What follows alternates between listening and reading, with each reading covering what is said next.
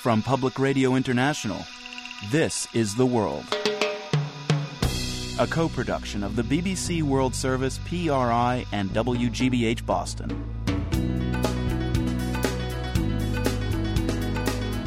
It's Friday, April 27th. I'm Marco Werman.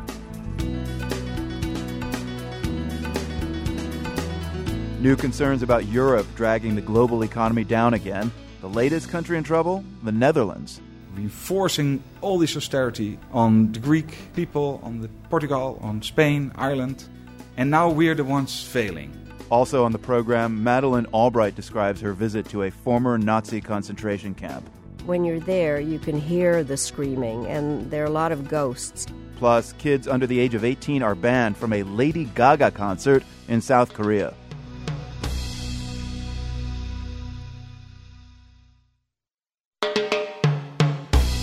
The World is supported by the Medtronic Foundation, presenting the Save a Life Simulator, an online experience designed to teach life-saving responses to sudden cardiac arrest. Each day, thousands die from cardiac arrest. Learn how to respond at heartrescuenow.com.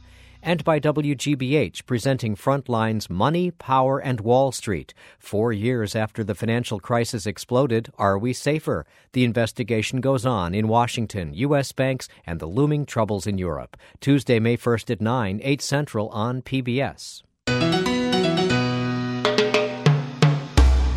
I'm Marco Werman. This is The World. We woke up this morning to some disappointing news about the economy. According to the Commerce Department, U.S. economic growth has slowed down this year.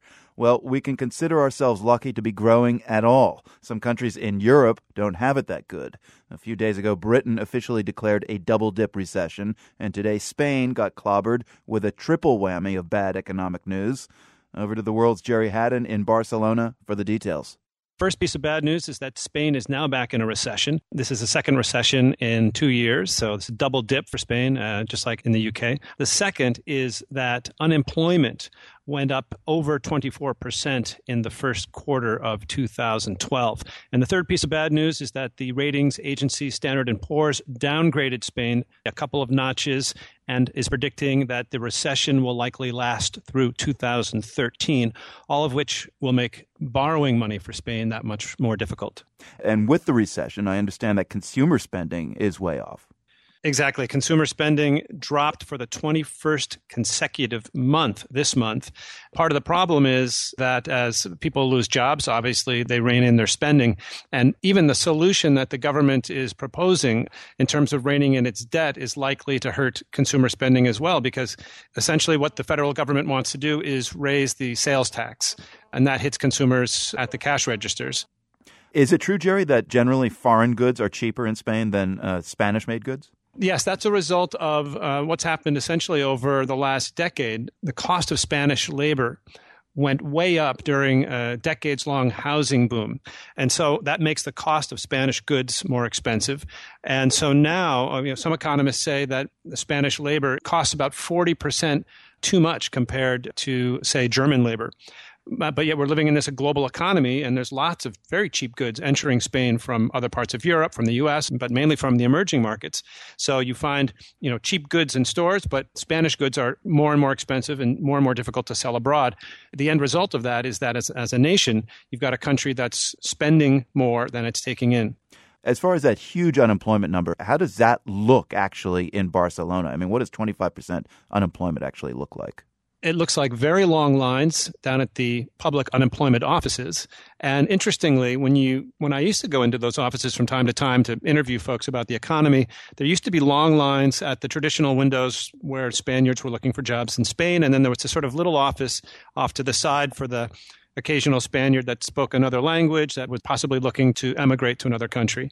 And now that's where the big lines are. There's so many young Spaniards looking desperately overseas, either within the European Union or to Latin America, where they share language with most of the countries there for work, because there's just no opportunity here. Is there any good news at all right now, Jerry, in Spain, economically? I wish I could tell you that there is, but today is frankly a bad day. And I'll add one more piece of bad news just to make it a really perky Friday. 1.3 million Spanish households now have nobody with a job at all. So those families, 1.3 million, are completely dependent on savings, extended family, or on public welfare. But that money is slowly shrinking as well. So Spain really is in a situation where it needs to find some way to begin to grow. The World's Europe correspondent Jerry Haddon in Barcelona. Thank you for helping us keep our chin up today. Thanks again. Spain's been suffering economically for quite some time. That's not true of the Netherlands. It's been seen as one of Europe's strongest economies and a core part of the Eurozone. But now it's slid into recession, and the Dutch need to make some painful budget cuts. But weeks of political wrangling over that have led to the dissolution of the government. The World's Clark Boyd reports from Amsterdam. Take a walk through one of central Amsterdam's biggest and swankiest department stores, and it's hard to notice signs of a Dutch recession. People stroll by carrying shopping bags with designer labels like Gucci and Rolex. But get out of the city center, and you will find people on the economic margins struggling to get by. This is one of Amsterdam's food banks. Twice a week, people can come and collect things like canned goods, bread, pasta, rice, fruits and vegetables. This is one of more than a dozen food banks run by this organization in the Amsterdam area. In the first quarter of this year, the number of households served grew by more than 30%. Piet van Diepen is on the board of the food bank. Now we see that there's the crisis, and we see it. We're afraid the number of our customers will grow in the coming months and years. Van Diepen says that most of the people using the food bank are hurting because of a combination of low income and high debts. Most live in public housing, but Van Diepen says that's starting to change. What we see now is that there is a new group coming that maybe has bought a house but is now without work, can't afford to pay the mortgage, and then they have problems, yes. We have seen some here. But a reality check is in order here. The Netherlands isn't Greece or Spain or Italy. In fact, there's only one Eurozone country that's richer per capita, Luxembourg. Dutch unemployment and interest rates remain relatively low, and personal savings remain high. And yet the country still needs to slash more than $18 billion from its budget to meet EU-mandated austerity targets. Matthias Bouwman is a Dutch economist and commentator. He says that the A word, austerity, has always been something the Dutch forced on others since the euro began in the early 90s. It was the Dutch who always emphasized it, even more than the Germans. And we've been strong about that until a month ago. We've been forcing all this austerity on the Greek people, in Portugal, on Spain, Ireland, and now we're the ones failing. And Bouwman says Dutch politicians are trying to tap into the fear of that failure. In particular, Geert Wilders of the far-right Freedom Party. Wilders used the budget negotiations as a platform for attacking Brussels-mandated austerity targets. It wrecked the talks, Bouwman says, and brought down the government. It's a political crisis we're in, not a financial or an economic crisis, but of course a political crisis, if not well managed, can in the end become a financial crisis if you lose confidence of the financial markets. And if Holland falters economically and politically, the fear is that the core of the Eurozone may be about to falter as well. And if the Eurozone collapses, it would have global repercussions. This is serious business. The whole wide world is watching. Willem Post is an analyst and commentator with the Klingendale Institute in The Hague. The Netherlands is a strong economy. We are in the top 3 in Europe with Germany and Finland. We always had sound economic conditions here and a very good economy.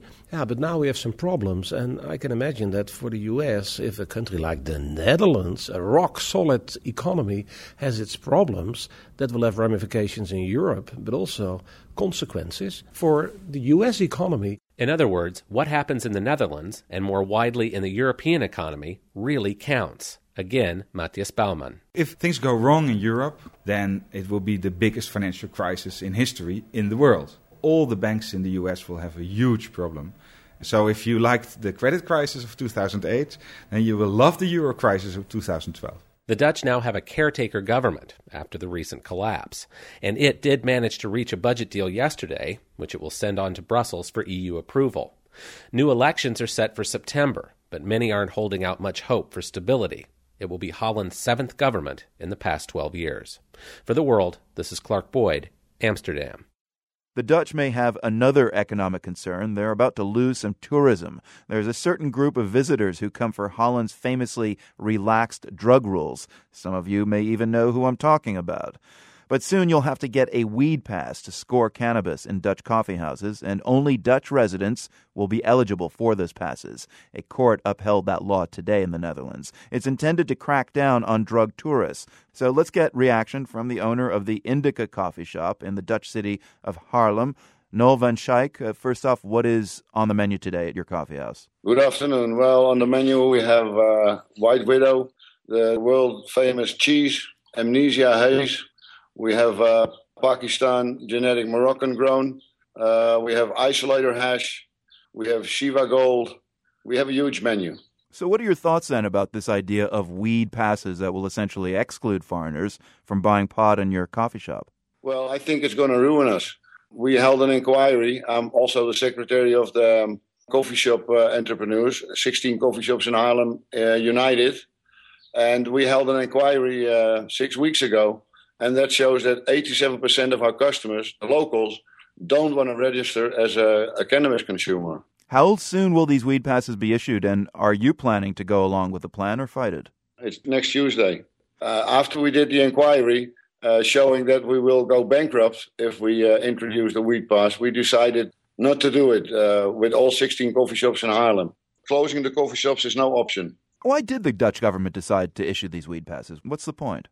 I don't know what the point is. I can imagine that in the border areas, the cities that have coffee shop, they are flushed with tourists, but it's not so much a drug problem. It's a parking problem because the tourists clog up the cities. The locals can hardly do their shopping and things like that. So I think that's more of the problem than a drug problem being caused by the coffee shops as such. I mean, the Dutch tolerance approach to cannabis, as you know, began in the 70s as a way to reduce street dealing, with the policy now becoming more intolerant. Do you think street dealing and crime is going to make a resurgence? Oh, yeah, it will. In the town of Venlo, there's rumor that groups of people are already buying places to be able to serve the market that will be refused by the coffee shops, to be able to sell weed to foreigners that don't have a weed pass. What are the customers at Indica? How have they been reacting to the ruling? The Dutch customers. They don't want to register. They're not going to register. No.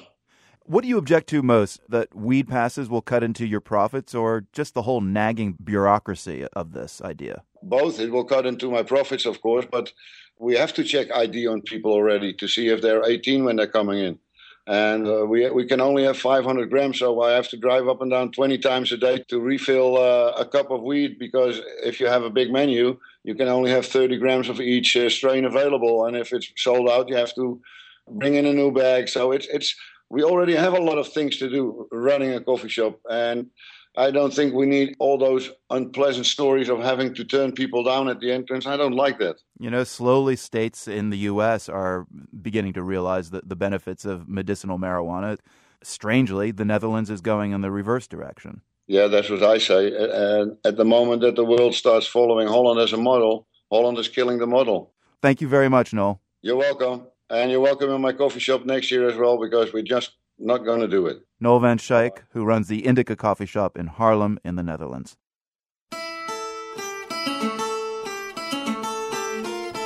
Our GeoQuiz today takes us back to Spain. In addition to its economic woes, Spain also endured some sports-related pain this week.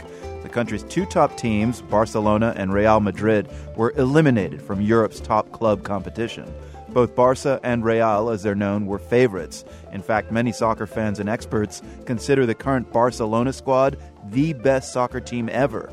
We're not going to ask you if you agree. We just want you to name the stadium where Barcelona plays its home games. It's one of the great cathedrals of world soccer, with room for up to 99,000 screaming fans. It also houses a museum, several TV studios, and a chapel next to the locker rooms, just in case. Today, an era came to an end inside the stadium. We'll fill you in when we return with the answer later in the program.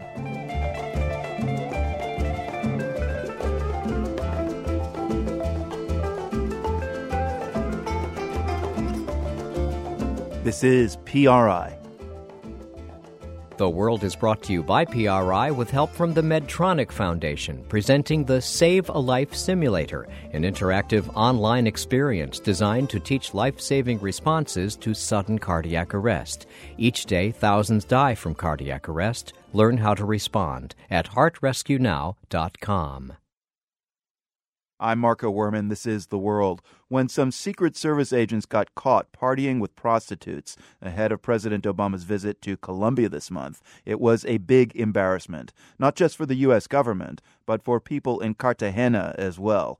They complain that the international media have unfairly branded their city as a playground for promiscuity. John Otis has a story. Street musicians provide a festive welcome to Cartagena. The city has been designated a World Heritage Site by the UN. Massive monasteries have been converted into luxury hotels. 18th century stone walls surround the city center, which is nearly always packed with tourists. Cartagena embodies Colombia's transformation over the past decade from a guerrilla and drug cartel stronghold to a hotspot for foreign investment and tourism. Luis Araujo is president of the Cartagena Tourist Board. This is a city known for being a World Heritage Site. It is known for its architecture. It is known for its history, for giving support to Simón Bolívar's revolution for independence. So there's a lot of things that make Cartagena unique. But 2 days before President Obama arrived in Cartagena for the summit, a Secret Service advance man got into a noisy argument with a prostitute over her $800 fee. The resulting scandal led to the dismissal of 11 Secret Service agents and the arrival of the media hordes. Now, city officials claim Cartagena is being portrayed as a kind of pre-Castro Havana, where anything goes. The Washington Post described the city as swimming in prostitutes. Spirit Airlines began selling flights to Cartagena with internet ads depicting a Secret Service agent carousing with bikini-clad women. The ad's slogan was, "More bang for your buck."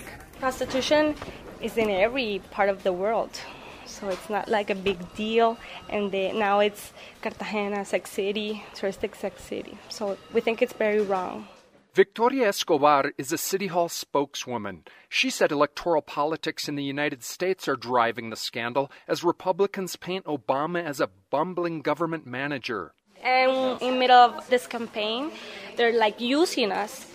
They don't want Obama to be reelected. So we feel really bad about that.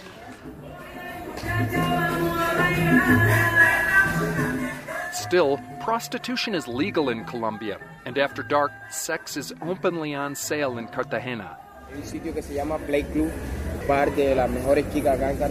This street hustler offers to bring me to the Play Club Bordello, which he claims is home to the finest women in town. Instead, I opt for a more sedate tour of the city aboard a horse-drawn carriage, but I immediately receive a similar offer from the driver. Ladies, beer. Ladies and beer. And drink it. Un gringo yo le dije y me dijo gratis todo. Because Cartagena is Colombia's top tourist attraction, it also draws prostitutes from all over the country. Maria Avila arrived here from the Pacific coast 17 years ago. She said about half her customers are foreigners. The gringos like to be with prostitutes. They like sex and drugs. They come here to go crazy. But there are many dark sides to the sex business. It often involves illegal drugs, human trafficking, and child prostitution. Last year, Cartagena authorities received about 400 reports of alleged sex crimes involving children. Mayerlin Vergara directs a city shelter for sexually abused adolescents and child prostitutes. Creo que daña vidas, que daña destinos. She says sexual tourism degrades Colombia and its women. Others warn that if the business becomes too big, as it has in some areas of Thailand, it could scare away more lucrative family and adventure tourism. That's why Araujo of the Tourist Board says foreigners in search of prostitutes should skip Cartagena. To make that clear to people who might be listening to your show, this is not what we're looking for. This is not our brand statement that we want to have out there. It is very unfortunate that it has happened, but it points to an issue that we have to tackle together. For The World, I'm John Otis, Cartagena, Colombia. Officials in South Korea weren't shy about taking a moral stand this week. They banned all people under the age of 18 from attending a Lady Gaga concert in Seoul. The government deemed Lady Gaga's music and provocative stage antics to be harmful for young people. The concert went ahead several hours ago, and I'm guessing there are some pretty upset little monsters in the South Korean capital tonight. The BBC's Lucy Williamson is in Seoul, where she says reaction is mixed. We've been talking to a few people here in the centre of town about what they make of the ban, and opinion here has been pretty split, I have to say, even amongst fairly young people. Some believe the ban is actually a good thing and that it protects South Korea's youth. But I've got to say it's quite an unusual move by the South Korean state authorities here, and it has been controversial with a few people. I mean, it makes South Korea seem pretty conservative. South Korea is pretty conservative underneath. When you walk around the capital here, it's very vibrant. It feels very secular, very 21st century. There are, advertising video screens on top of the skyscrapers. There are martini bars. There's great coffee. People are walking around in short skirts. It feels like a modern, vibrant capital. It doesn't feel conservative. But just under the surface, there is a lot of Christian values. There's a lot of even more ancient Confucian conservatism that really comes through on certain issues. So while a lot of the younger people are behaving in very different ways to their parents and grandparents, there is a kind of policing of society that goes on behind the scenes. I think what's unusual about this is that it's not going on behind the scenes this time. It really is out there in the open. So Lady Gaga played her gig tonight, but when was the ban on the under-18s actually announced?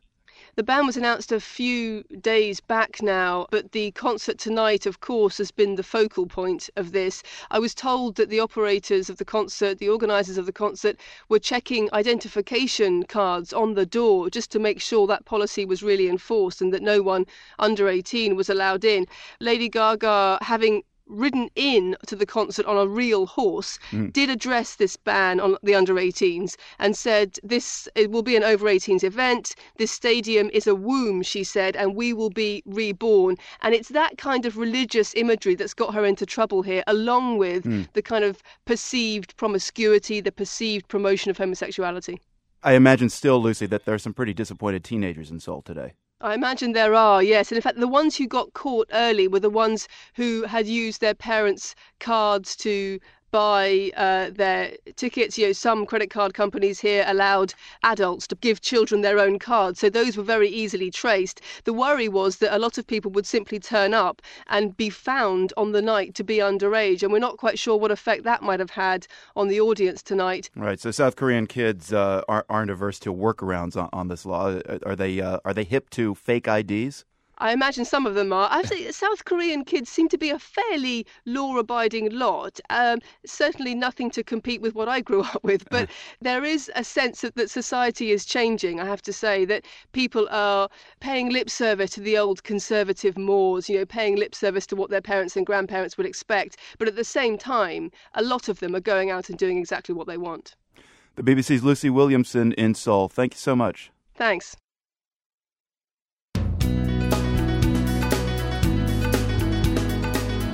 I'm Marco Werman. Just ahead, former Secretary of State Madeline Albright on U.S. power and when to use it. I don't believe that people sit in their offices trying to make stupid decisions, but the bottom line is the war in Iraq, I think, was a mistake. Our wide-ranging conversation with Madeline Albright coming up on The World.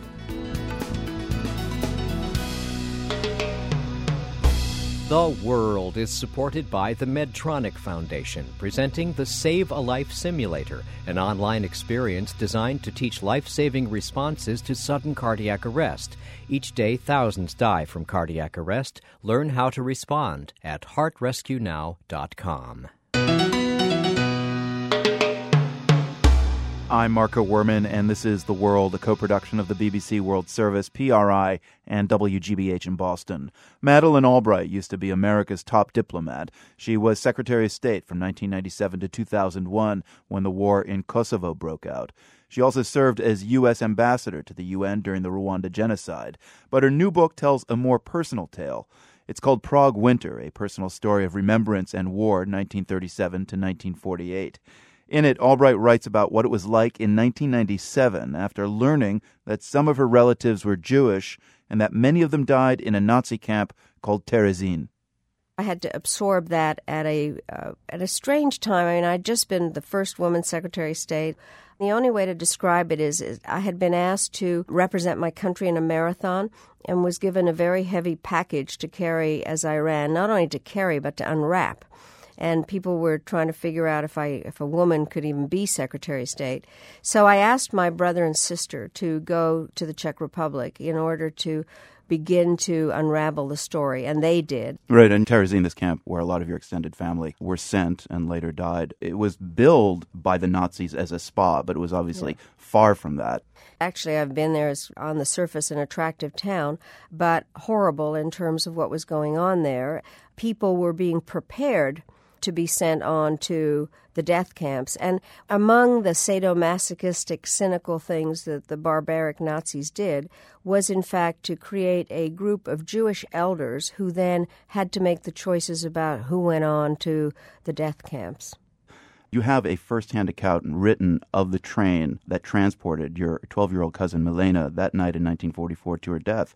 I'm wondering if you could read that for us. At 9:30, getting people into the cars, the sick, the sick, the sick, stretchers without end, and all this, including loading luggage, is done by 40 people with white caps. Luggage everywhere, luggage in front of the sluice gate, luggage in the sluice gate, on the platforms, in the cars, and everyone has so ridiculously little, and even that will probably be taken from them. Small children, 3 to 10, screaming. Each has a little backpack. There's not a person here whose history is not a tragedy. All have been abandoned. Those who walk have turned to stone. Those who remain swallow their tears. In the end, the luggage remained. There was no space. It just leaves a pit in your stomach. I mean, that is the night that your cousin gets taken away. That is that train. What was it like piecing together this history? Well, unbelievably sad. I have to tell you, and you asked me earlier what I knew, and I obviously had known about the Holocaust, but then putting my own family into the middle of it and going to Terezin and trying to visualize what it was like. I mean, it's empty, obviously, now, and then when you're there, you can hear the screaming, and there are a lot of ghosts, and it's creepy. There's no other way to describe it. Let's talk about what this history says about policy. Terezin, this camp where a lot of your extended family were sent and later died, used by the Nazis as propaganda. They invited in the International Committee for the Red Cross. They said, look, it's a spa, and a lot of people believe that. So let's bring this to the current day. Within the next month, 300 inspectors will be arriving in Syria. What are your thoughts with the lessons of Terezin in mind? I didn't actually think that it would be so germane right away when I wrote about this. And so I think the lesson is, first of all, for observers, monitors, they have to be prepared and push and ask questions and not be satisfied and not allow themselves to just be taken around by minders. I mean, we've seen a number of inspectors go into Syria now, and the net result is that they haven't been terribly fruitful. What is left in the diplomatic toolbox? I'm sure that behind the scenes there are things going on to push the Chinese and the Russians to join the rest of the world in terms of condemnation of what is going on. I think also there are additional ways to provide non-lethal humanitarian assistance, try to figure out how to help the refugees, a lot of economic tools. I teach courses about the National Security Toolbox, and there are not that many tools in it. So as far as I'm concerned, one should never take any option off the table, including the military one. But the bottom line is, as decision makers look at this, they have to figure out what's doable and what brings the right results. But world opinion seems to keep inching toward action, and President Obama's speech this week on atrocities kind of implies a moral responsibility. What do you think then is a tipping point? I mean, how bad do things have to get before someone intervenes militarily? I think that there is no exact tipping point, and it's not, I mean, if one were looking at numbers, the tipping point has been reached. But the bottom line is, I think it is a matter of what is a useful thing to do, what does not make things worse. Syria is in a very difficult geographical location, and whatever can happen there could explode outward in terms of the various sectarian aspects of it. What happened in Libya is interesting because the Arab League was very supportive of it, so you need a regional partner, and you need to figure out who would actually go in and do something more militarily. Libya is a good example. Let's take an extreme example of waiting for that tipping point. Rwanda. Romeo Dallaire, who headed the UN force during the genocide in Rwanda, notes that when you were the U.S. ambassador to the UN, you avoided describing the killings in Rwanda as genocide until the evidence of genocide was overwhelming. 750,000 people had died in that, as you know, in that genocide. Does that haunt you, and are you worried that President Obama could face a similar situation where he's behind that tipping point? Well, first of all, definitely it haunts me, and President Clinton, we've talked about it, but it's a different situation. And you have to put yourself in the position of the decision makers at what information they had at the time. The bottom line is, I think that we couldn't have gotten there in time to stop it, no matter what. On Syria, I think we do have more information. That is the thing that has been going on, and the role of information. One could argue that nobody had information about what was happening to the Jews during World War II. I obviously would not be one to do that, but it was not the kind of level of information that we have now as a result of social media and penetration. And so this concept about protecting people is much more vivid. I mean, the flip side, of course, are the dangers of intervention, like as we saw in Iraq. Well, definitely.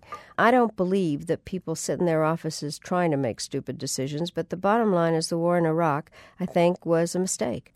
Madeline Albright, having done this incredible body of research for your book, Prague Winter, how does what you've learned about your family's past color your thinking on what must be done now to prevent genocide? I do think that it does provide a very important motivation to everybody about making sure that we care about other human beings that live in places that are far away with unpronounceable names. That is what the British and French said about Czechoslovakia, a faraway place with unpronounceable names, and that we do have, as human beings, a responsibility for each other and trying to figure out how to not just mitigate, but make sure that terrible things do not continue to happen, because people target others not for anything that they've done, but who they are. The book is called Prague Winter, A Personal Story of Remembrance and War, 1937 to 1948. Madeline Albright, thank you very much indeed. Thank you. You can see an excerpt from my interview with the former Secretary of State. We posted a video at theworld.org. There's still no sign in Syria that international intervention can bring peace to the country. The killings there continue despite a 2-week-old ceasefire backed by the United Nations. Tens of thousands of people have fled the violence by crossing into Turkey. They first arrived about a year ago, and they're not going home anytime soon. In one refugee camp, residents have organized a musical ensemble for the children living there. It's called the Blossoms of the Revolution. Matthew Brunwasser reports from the Turkish-Syrian border.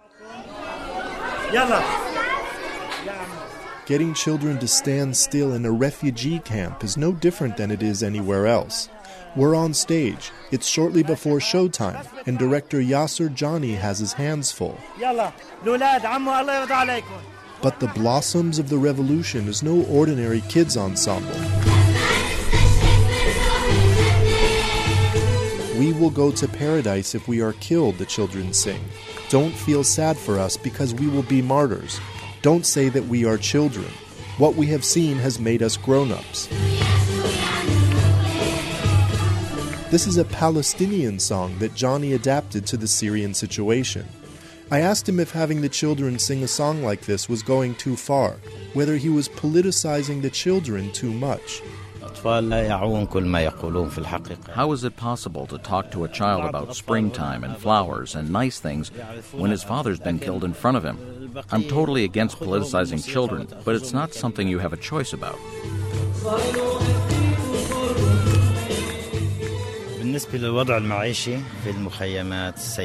I'm doing this because these kids have seen terrible things, just like when I was a child in Jizr al-Shagur and the security forces broke down the door of my house and took away my father.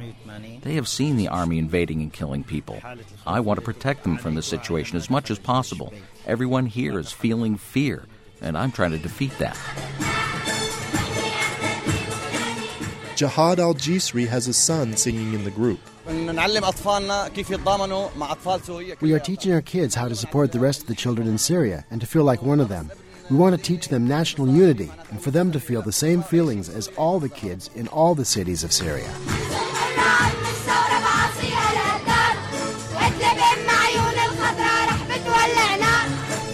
Homs the free is the mother of the revolution with its roaring Orontes River, the song says. And Idlib with her green eyes is about to be on fire. Dera is the power and the glory of the nation which triggered it all. The song urges children to work hard and do a good job for the revolution.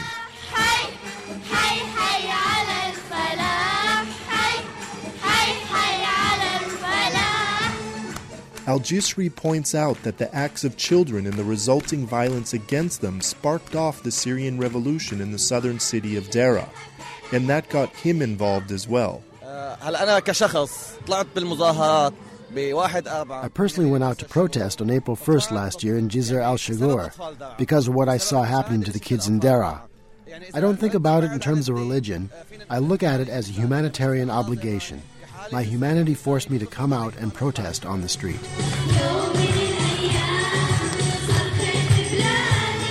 Samira Shrehi is a 25-year-old mother of 4 from Bdama who fled to Turkey last May. This is the first time I have ever seen a show in my entire life. This performance was made for Syria, for the revolution, for the youth. We are praying to God to help us win so we can go back home. She says her children have nothing to do all day and run around the camp without any control. We are not happy here. I will never find a place better than my country.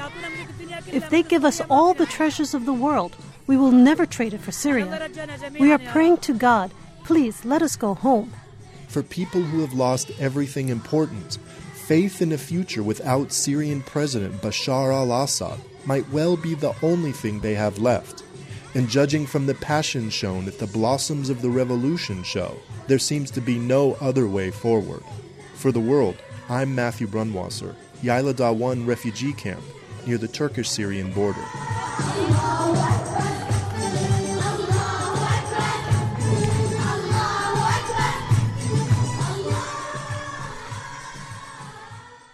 Our Geo quiz today asked you to name one of the cathedrals of world soccer. This one is a grandiose stadium in Barcelona, Spain, that's home to arguably one of the best soccer teams of all time. The answer is the Nou Camp. And somewhere deep beneath the stadium at a press conference today, an era came to an end. The world soccer man, William Troop, is here to tell us about it. William, what era ended today? Well, it's the era of Pep Guardiola. He's the coach of Barcelona. He led the club for the past 4 years.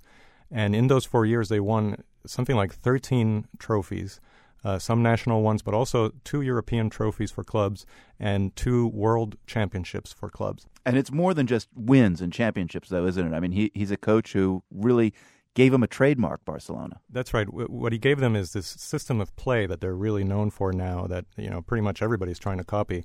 They call it the tic-toc because it's kind of like the imaginary sound that 2 players might make when they pass the ball back and forth, back and forth, back and forth. And they make all these little passes until they find an opening and boom, they go in and score a goal. And this is something that has worked wonders for Lionel Messi and some of the other players in Barcelona who are considered some of the best in the world.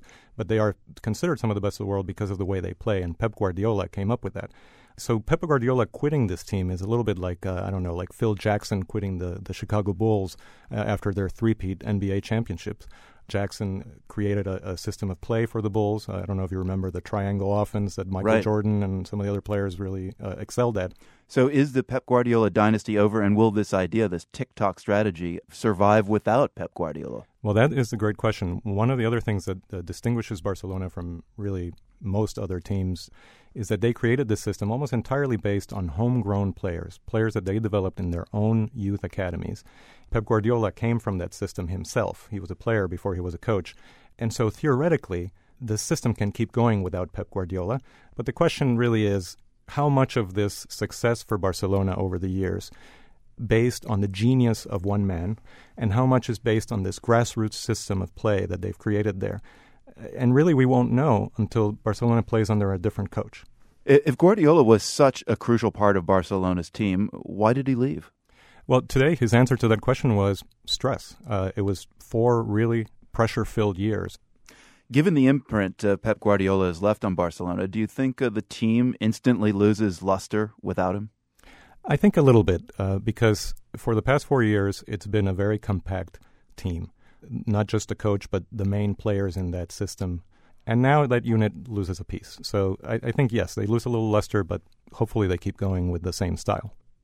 He is the World Soccer Desk, William Troop, and he did give us the answer to the Geo quiz today. If you recall, it was the Nou Camp, the stadium in Barcelona. William, thanks a lot. You're welcome. This is PRI. I'm Marco Werman. This is The World. Human rights activists in China say a prominent dissident lawyer there has escaped from house arrest. Chen Guangcheng was confined to his home in rural Shandong province after Chinese authorities released him from jail in 2010. Today, a video was posted online allegedly showing the blind lawyer in a safe location. In the video, Chen says he now fears for his family's safety. The BBC's Yuan Wu is following the story. She says Chen is believed to be hiding somewhere in Beijing. There has been speculation that Mr. Chen is actually in the U.S. Embassy in Beijing, but various organizations have been in touch with the embassy but couldn't get any confirmation, couldn't get hold of anybody. So we don't know whether that's true. If he's not at the U.S. Embassy, wouldn't the Chinese capital be a dangerous place for him to be hiding out? It would be. He has to have a network of friends who are hiding him well. All we know is that somebody helped him escape from his province of Shandong to Beijing. And we hear that somebody who helped him to escape is actually under arrest. Well, Chen is blind, which obviously means that he needed some help to escape, I suppose. Remind us what specifically Chen did to get himself in prison and then house arrest. There are a lot of problems with the one-child policy because the officials are very keen to enforce that policy. And there were a lot of, forced sterilization on women and late abortions and practices like that. So he, in a way, tried to help these women and eventually exposed the bad practice to the media. And that's when he got into trouble. In 2006, he was actually arrested and charged, not for his activism, but for something like damaging public property. So he served a sentence of 4 years, and then he was released in 2010. But ever since he was released, he wasn't free at all. He hasn't been free. He has been under really round-the-clock surveillance. And these, thugs or security people hired by local authorities have been constantly threatening the family, beating up himself, his wife, and threatening their children. They put cameras around his house. So he was basically under house arrest for all this time. Yuan, what do you make of the video statement that Chen released today after escaping house arrest? It's very interesting he chose Premier Wen Jiabao to address this too. I think, somehow Wen Jiabao has been trying to portray himself as a more caring of the Chinese leaders. And, he always shows up in disaster zones. He cries over other people's sufferings. He calls for political reform, but nobody seemed to pay attention. So in a way, it's a very interesting tactic. Chen Guangcheng was basically saying, now please do something to help investigate who has been harassing me. And let's do a thorough investigation. Otherwise, what will the people think about you? It seems like a political firestorm that China would rather be happy not to have right now. Hillary Clinton is visiting next week. How damaging could this be politically for China? It's a very sensitive time because, as you say, Hillary Clinton will be in town next week. And I'm sure, now Chinese Foreign Ministry has a daily briefing from Monday to Friday. I'm sure this question, like, where is Chen Guangcheng? Is he safe? How are you treating the case? I'm sure Western journalists will ask Chinese spokespeople questions about this. And I'm sure Hillary Clinton will be under pressure from human rights organizations, from concerned citizens to raise this issue with his Chinese counterpart. Yuan Wu is the editor for bbcchinese.com. She's been speaking with us from London. Thank you very much, Yuan. Thank you. The band Rupa and the April Fishes has toured Europe, Asia, and North America. And as bandleader Rupa Maria puts it, they've spewed carbon from planes, trains, and cars along the way. But on their current tour, they're traveling carbon neutral on bikes. Lonnie Shavelson followed along. Rupa and the April Fishes set out on tour last week. You guys ready? Vámonos! Let's go! With that yell, they launched their bicycle caravan onto a San Francisco street. 15 bikes, drum kit, a sound system, guitars, electric bass, microphone stands, speakers. The last bike was the cello player's. His large, delicate stringed instrument strapped on the back of the bike he was now pedaling at a fast clip alongside cars, motorcycles, and trucks. How's everyone doing? Heading out of town to start their carbon-neutral music tour. 250 miles in 9 days. With 10 concerts, pedaling nearly a ton of music gear. Damn, this thing is getting heavy. Around a very large, hilly, but beautiful bay. Because I'm on my way, yes, I'm on my way now. On the first mile, Rupa breaks into song. Nobody said it's gonna be easy, and the road is long. It's gonna be longer still. A little background on Rupa and the April Fishes. Rupa Maria grew up mostly in the Bay Area, but her Indian-born parents also raised her in France and India. So the band's music veers from French chanson to Indian ragas, or gypsy swing to Latin grooves. And the April Fishes, a conglomeration of San Francisco musical friends who came together for their music and their politics. And so the bike tour arrives for an outdoor concert after a 90-mile, 2-day ride. Can you plug that into the green one, please? Is the green one? Thank you. The sun's just set, and the band is in the middle of hundreds of cyclists at a huge biking event in downtown San Jose. The musicians are lifting 8 of their bikes onto rails, then hooking the spinning wheels to generators to power the concert's instruments, microphones, amps, and lights. Spiderwebs of cables run from the wired-up bikes to the musicians and sound techs. The entire concert is off the grid, human-powered. Volunteer bikers pedal furiously. The power surges, and...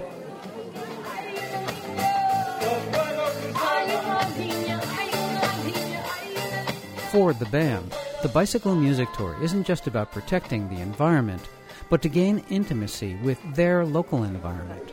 Just coming here to the gig along the marshlands, we saw snowy egrets, we saw pelicans.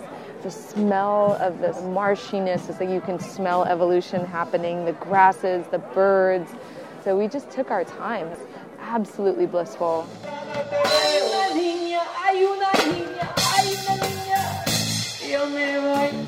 And what is exciting to me is to say, yeah, I'm sweaty and I'm dirty and I stink. And now let's sing. Come on, let's do this together. Everybody, let's go.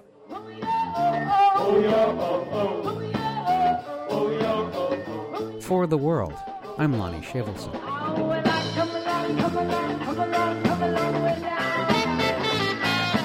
Rupa and the April Fishes play the final concert of their pedal-powered tour tomorrow night in San Francisco at the Independent. If you can't make it there, we've got Lonnie's great video of the tour at theworld.org. Eric Goldberg composed the World's theme music. From the Nan and Bill Harris studios at WGBH, I'm Marco Werman. Have a great weekend. The World is a co-production of the BBC World Service, PRI, and WGBH, supported in part by the Henry Luce Foundation for Increased Understanding of East and Southeast Asia, the Skoll Foundation, supporting social entrepreneurs and their innovations to solve the world's most pressing problems at skoll.org, and by the PRI Program Fund, supporting informed risk-taking in public radio programming. Contributors include Ken and Lucy Lehman, who believe that winning workplaces respect, reward, and invest in their employees. PRI, Public Radio International.